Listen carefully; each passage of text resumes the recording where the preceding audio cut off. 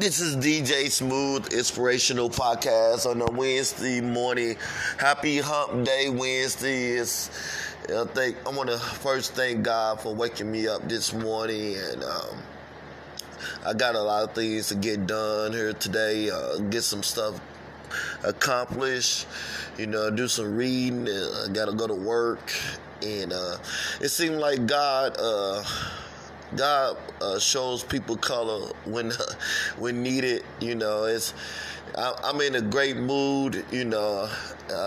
I'm free spirit. Don't let nobody ruin your attitude or your life or your personality. And I love life to the fullest, and it just seemed like God helped me out and clear my mind, and it seemed like we going through a time in life that we got to realize, what do we want for our kids?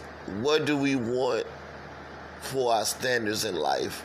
Do we want evil or do we want good?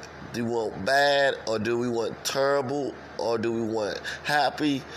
Or do we want an economy that live for everybody? And so it seemed like on this Hump Day Wednesday, it's the middle of the week, and even though we over this hump, we're over this hump. I'm looking forward to my birthday. I'm looking forward to life. I'm looking forward to my kids graduating from college.